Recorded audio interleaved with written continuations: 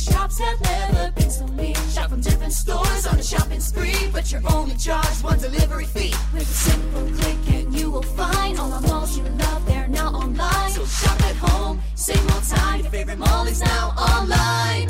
With trusted brands from 7 malls, Sunway eMall is now online. Shop now on sunwayemall.com. This is a download from BFM 89.9, the business station.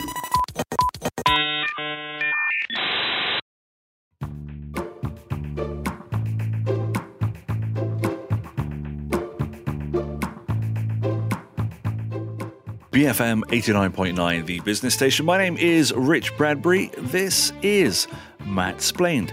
This week on Matt Splained's first Techtopia edition, we have a car crash that isn't Facebook, a car crash that is Facebook, age detection facial recognition software, moves to criminalize payments to ransomware groups, and Apple's latest device bricking software update. Whether we want it or not, Matt, we've got to start with Meta. Do we? Do we really, though? You know, we could talk about the weather. Me and my wife, we had some hedges in our garden pruned back this week. That's quite nice. Interesting. Yeah, it's quite interesting to talk about. You know, one of the disadvantages of this being a weekly show that's often recorded a few days ahead of broadcast is that we can sometimes seem a little bit behind the curve when it comes to these breaking stories. So fortunately, with Facebook changing its name to Meta, we were able to report on the predictions that the company was going to change its name, although we suggested, along with the reports at the time, that it might be something Horizon linked, which was in line with some of the company's sort of emerging product names. So, you know, it turns out that Facebook, in its bid for ownership of the metaverse, has chosen the name Meta, which should have been really obvious given Zuckerberg's penchant for imagination. You know, after all, his company Facebook is basically a yearbook of faces. So I guess that we should all just be thankful that he decided to go with Meta rather than Verse.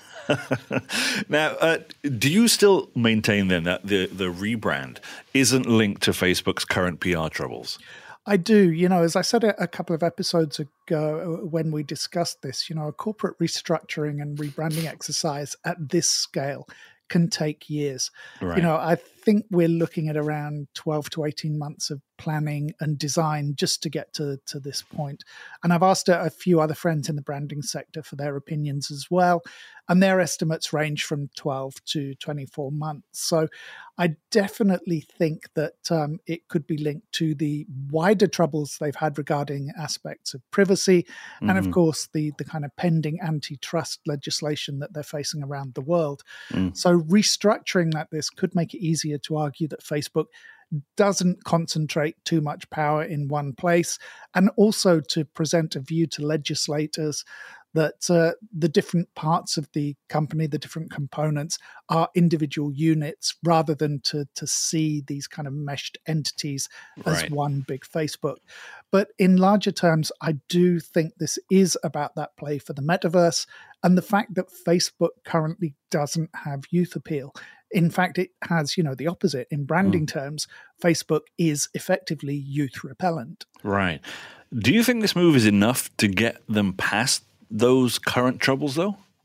Well, that's why I questioned the timing of this when we chatted about it a couple of weeks ago. It is oddly timed to me because, you know, this does make it look as though it's a mealy-mouthed way of escaping from all those negative stories, which is why we've seen so much coverage of it being a way to escape those negative stories. If anything, and as that shows, it draws more attention to the negative publicity.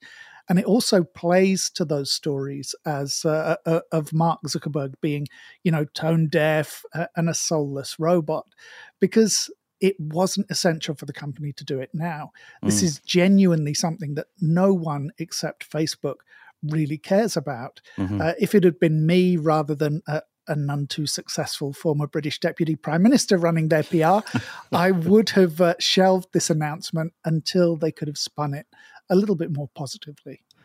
Do you want to go into the details about the metaverse itself? No. Yeah, okay. I guess that doesn't really make for good radio. If you want to know more about what a metaverse is or what it could be, who will own it and why you should care one way or the other, you can go back to the show we did a few weeks ago. I think it was late August. That would be MSP 176, where we talk about the different development and ownership models of the metaverse. Is that us done with what seems to now be a weekly Facebook crisis update? I mean, I think so, unless there's anything urgent you can think of. Well, we could mention in passing a couple of stories. So there's one story that I just read before we started to record this, that Facebook is suspending its facial recognition analysis of photos that are uploaded to the system. I don't know much more about that, so we'll probably come back to that in a week or so.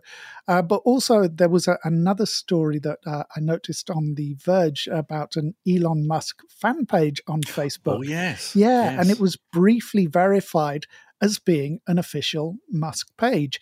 Now, it clearly wasn't. It was never trying to be. It's not clear how long Facebook gave it that official verification status for, and that status was quickly revoked. But it is very weird. Facebook is usually quite stringent when it comes to giving out that verified status to any accounts. Mm-hmm. And you need all kinds of information. Sometimes it's incredibly personal stuff, passport details or company registration information if it's for a brand or company, just to get that status. And the process can take a long time. I mean, I know of a lot of companies that have had to appeal several times just to get verification status over something that they own. And, to this day, I can't get myself verified. Well, I mean, to be fair, Matt, there's a little bit of doubt as to whether or not you're actually a real person. Well, for tax reasons, I've been arguing for a number of years that I'm a non-corporeal being domiciled in the Virgin Islands. But, that's another story. So on its own, this report isn't a big deal. It just makes an interesting footnote because it does highlight that ongoing issue, which is common across all social media platforms, which is how difficult it is to prove that somebody is who they say they are. In fact, we've got another story coming up about technologies that are helping with that kind of online verification. Now, Twitter suspended its verification process for a while, for a few years, I think, because of this kind of issue. And they only relaunched it earlier this year. And interestingly, I think it was paused after they verified the account of one of the organizers of the Charlottesville far right-wing rally in the US back in, I think, 2017. And of course, this year, we have a report coming out that found that Twitter's algorithm tends to disproportionately amplify conservative or right-wing views and stories on the platform, all of which means let's go from one car crash to another. And that would be Apple's car crash detection service. Yeah. Now, automatic crash detection services that will dial the emergency services automatically for you if you have an accident, they're not actually new. Google has had a version of this for a while, and a lot of car manufacturers have this baked into the operating systems of the vehicle. So you might wonder why Apple is bothering with this. I wasn't. I mean, at least you're paying attention. We focus on the little wins on this show. So Apple is, very gung-ho about its AirPlay car kit integration. I think I read one report that said that up to 80% of new cars in the US have AirPlay baked in. And that makes sense because I think the US is the one market where iOS is more dominant than Android. So not having this functionality means Apple is offering less than its competitors are offering. And this is about money. It's not just about convenience and convergence. General Motors pulls in $2 billion a year in revenue with its OnStar automotive connectivity service. So there's big money to be made in selling ancillary services and subscriptions via these car-based systems. And as we mentioned in last week's episode about the iPod, Apple is never shy of pulling or delaying functionality if it doesn't think it works right. And its accident detection systems in things like the Apple Watch up until now, like fall prevention and that kind of thing, they've been okay, but they haven't been great. I mean, Apple doesn't always pull the things that don't work, though, Matt. No, the latest version of its operating system, Monterey, seems to be running into some bugs. So whenever I update anything with Apple, you can guarantee that either the Wi-Fi or the Bluetooth is not going to work the way that it did before. That seems to be, one of the constants that keeps my universe running. Monterey came out last week. Usually what I tend to do is update one of my machines to the new OS and keep the other one running the older version. And of course, I usually upgrade my newer machine first. So users are reporting some quite troubling bugs with Monterey. One of the more serious and persistent ones is memory leak. This is something that happens when the system monitor doesn't take note that an application has been closed, so it continues to allocate a portion of the system's RAM to it. It can even continue to accelerate and accumulate more and more RAM usage in some instances, triggering those messages that all the system memory has run out. Now, it's usually cleared if you either hard quit the application, force quit it, or restart the computer. Though some users have claimed that when they log back in, they get that system memory warning flashing up almost as soon as the computer comes back on. I mean, it's annoying, but it's not a game changer, is it? No, but what I think is worse is the reports that the update is also effectively bricking some Macs with Intel processors. Now, something similar happened with last year's Big Sur update. After the update, the computer boots to a black screen and then nothing happens. The normal method to rectify this kind of issue is to reset the system management controller. Now, if you've had an Apple computer for any length of time, which I know you have, Richard, you'll probably be an unwilling expert at these SMC resets. Yes. But in some cases, these can't actually be done, especially with the non-battery powered models like the Mac Mini, because the failed update affects all the ports. So the machine can't actually draw any power. So some users have also reported that when they've taken in these brick machines to Apple for some kind of emergency resurrection, they've then been told that it's a problem with their machines rather than with the software. I think someone reported an estimate of $500 to replace a logic board. Oh dear. And we know that Apple does have some past form when it comes to dodging software and hardware issues. And occasionally it's only owned up to them and started offering replacement schemes after there's been enormous public or legal pressure. Just to clarify, this only affects older machines. Is that right? Well, this is where the Apple universe gets a little bit confusing and annoying, because it depends what you mean by older machines. In Apple's parlance, it only affects Intel-based Macs, but that's pretty much all of them up until early 2020. And I think I might be wrong on this, but the company is still selling some Intel models for some machines. So people have reported that laptops bought as recently as the middle of last year have become as unusable. And the worst thing is that it seems to affect the machines randomly. So you can't pinpoint a model or a year of manufacture as being more or less susceptible to these bugs. So I would advise everyone to wait until Apple releases version 12.1 of the software before you risk that update. Or if you do, make sure you do it on a machine that you can afford to have offline for a little while, or spend some time troubleshooting. Incredible. I think we're at risk of it becoming a proper tech show with actual news and useful tips and everything. I'm pretty sure, though, we'll revert to the usual type just after the break. Of course, you are tuned in to Matt Splained here on BFM 89.9, the business station.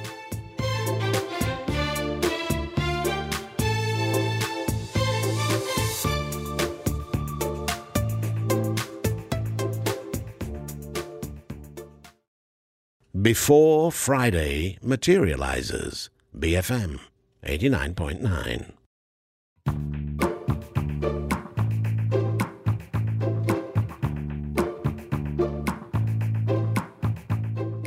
BFM 89.9, the business station. My name is Rich Bradbury. This is Matt Splained, news, information, and expert insight.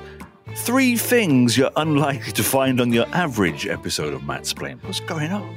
I have to say that and what you said before the break was actually very hurtful. And I would admit to some emotion if it wasn't going to jeopardize that Court of Appeal application on my taxes. Oh, my inhumanity. And, just for your information, the next story is going to be news too. Now, we recorded last week's show too late to note that the popular gaming site Roblox was offline for 3 days over the weekend, starting last Thursday. Now, if you're not a kid or you don't have kids, you may not know what Roblox is. If you do have kids, then you know that Roblox is the most important gaming site on the web. It has around 40 million users every day. And it's also another one of those companies that sees itself as being in the running to develop that de facto metaverse of tomorrow. And of course, Roblox, like Fortnite makers Epic Games, has the advantage of actually being liked by the demographic that is likely to become the metaverse's initial user base. So this is similar to the Facebook outage. It was an internal issue rather than a hacking attempt?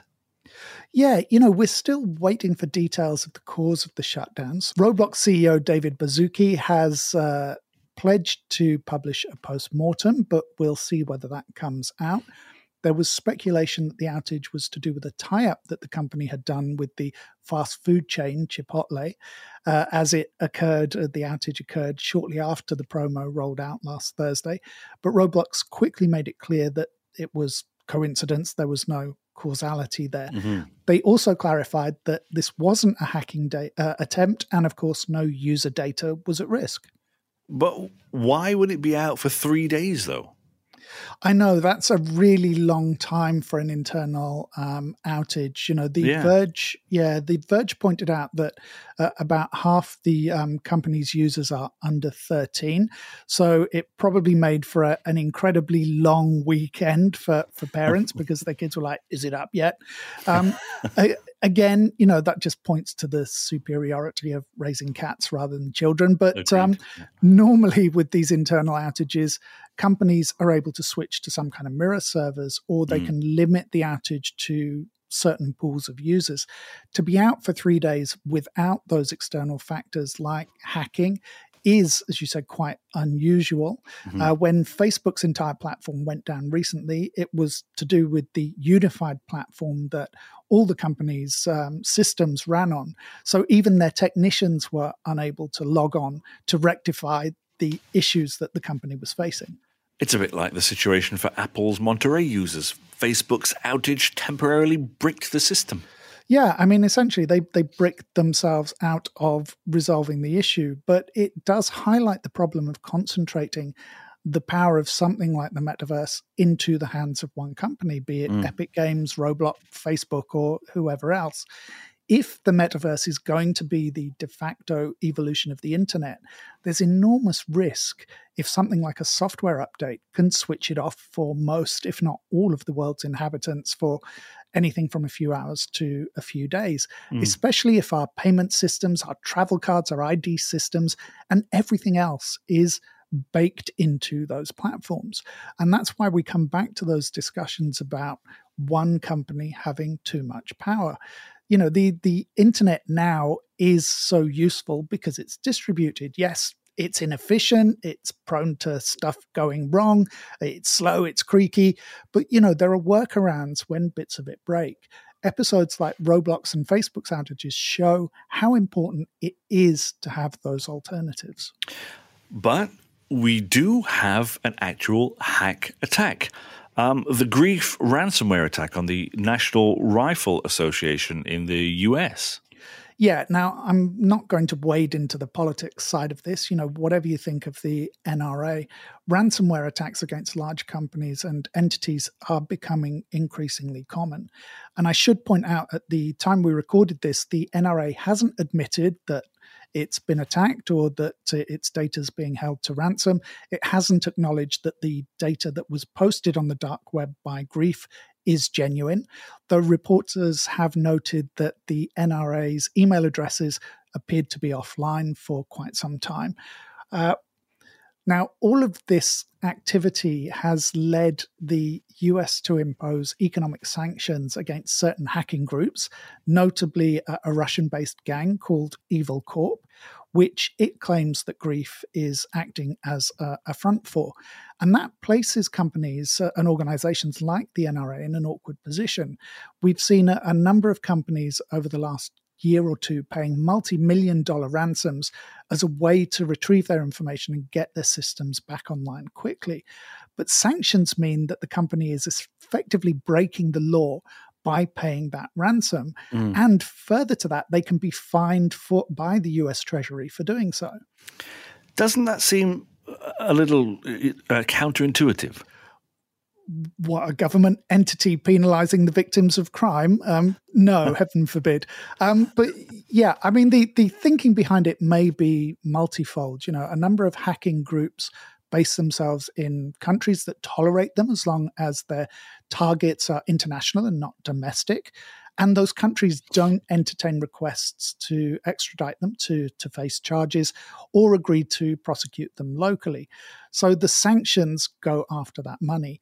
And by extension, anyone, especially officials or politicians, who benefit from those illegal payments. So in terms of the company paying the ransom, the thinking may also be that it forces them to contact law enforcement because paying the ransom is illegal. Because being hacked is more than an embarrassment. It can negatively affect your share price and it can shake market confidence. So the fines can serve to reduce the incentive to cover up a ransomware attack and to make sure that those companies involve the cyber police. And in the longer run, the idea is that they provide a disincentive to the hackers. If you know that the companies are prohibited from paying you, then you go after different targets. Does that work as a disincentive? I know it seems a little bit tenuous, but the fact that Evil Corp is using the Grief name as a cover suggests that there may actually be something to the theory, because the world of ransomware is actually very brand conscious. You know, you might even call it disreputation management. A company knows it's in trouble because of the name, because of the pedigree of the hacker group that attacks it. And that's the indication that it should pay immediately rather than try and fight. So if those groups are forced to use other covers to evade sanctions, it also helps to erode that reputation. Again, making it more likely that a target will work with the authorities rather than simply paying the money. Now, if it sounds like a risky scenario, you just have to look at who bears the risk. You know, you can look at it as the US Treasury taking the long view and sacrificing the companies that are hacked today for the good of reducing the incentives in the market over the long run.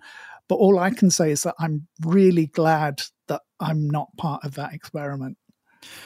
Okay, I think we've just got time for a little one, Matt.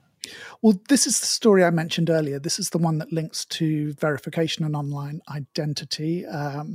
With services like Facebook and Roblox, of course, age is a major factor. Facebook postponed the launch of Instagram for kids, and most social media networks place an entry-level age limit of 13 to sign up for new accounts. But of course, there's nothing that actually stops someone underage clicking a different date of birth in a sign-up form or an age gateway. So wouldn't it be good if artificial intelligence could do that for us, to identify when someone is too young and simply lock them out of the system? So this is the biometric data chip the child at birth argument? Well, thankfully, no, although my view is that they should be chipped and a satellite with a laser gun tracks them until they're 18. But you know, I am an outlier. And if anyone says, you know, you can't play God in that way, I am happy to apply for the job. But no, this is a system that uses facial recognition, not to identify someone from a database, but to use its neural net to take a good guesstimate of someone's age. The system being pioneered, if that's the right word, it's by a British startup called Yoti, and it estimates the age of a person. It can estimate them between 6 and 60 years old, by which I don't mean that it'll tell you that someone's between 6 and 60. We can all do that. below 6, it's not very accurate. After 60, it's not very accurate. And this can be used online and in shops and stores where, of course, a lot of products are age restricted. So for things like, buying alcohol, tobacco, that kind of stuff. Yeah, and also for the things that we think about less, like dangerous chemicals in hardware stores. It can also be used on the door at, events and bars and clubs where there may be age restrictions. The idea is that the machine can flag whether a member of staff should be requiring proof of age from that customer at the point of sale or entrance. And the company says their software is accurate to about 2.79 years in guessing someone's age. And in the under 25 age group, which is the kind of key demographic, that drops to around 1.5 years. And those younger age groups, of course, are the ones that tend to face the most age prohibitions. What about the privacy aspect then? Usual question. Well, Yoti states that it doesn't store the images that it captures. It analyzes them, it gives an estimate, and they're gone. There is also the argument that, do you need a computer to tell you to ask for someone's age verification? Door staff at venues are pretty seasoned at catching someone's age, as are staff in, supermarkets, convenience stores. And of course, how difficult is it to just ask someone for proof of age without an AI having to prompt you? It gets a little bit trickier when you get online. As we pointed out earlier, we do need to find a way to keep kids away from adult and gambling sites. And this does seem like one solution. My spidey senses are tingling. I sense that there is a but coming. As with many facial recognition systems, it's been noted that they work most efficiently with, of course, light-skinned males. The accuracy decreases for women in general, and of course, the darker your skin is, the less accurate it tends to be. Partly because the data sets used to train neural networks often contain a disproportionate number of those light-skinned males, or pasty no-marks, as you and I would be called back home. Beyond that, privacy advocates are worrying that surveillance of children especially is becoming increasingly pervasive and intrusive. So my laser idea is a non-starter.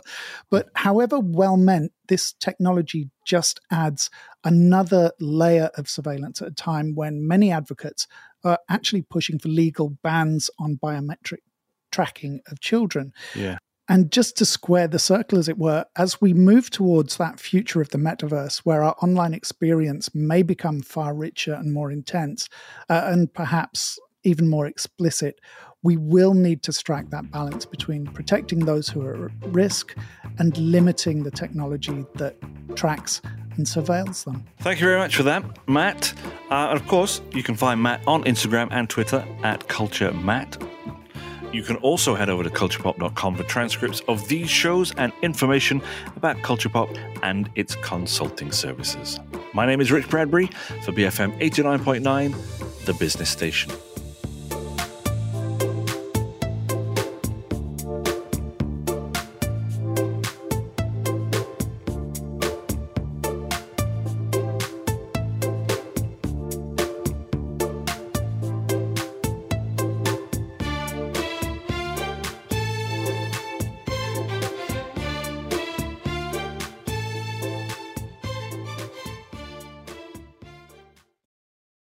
Thank you for listening to this podcast. To find more great interviews, go to bfm.my or find us on iTunes. BFM 89.9, the business station.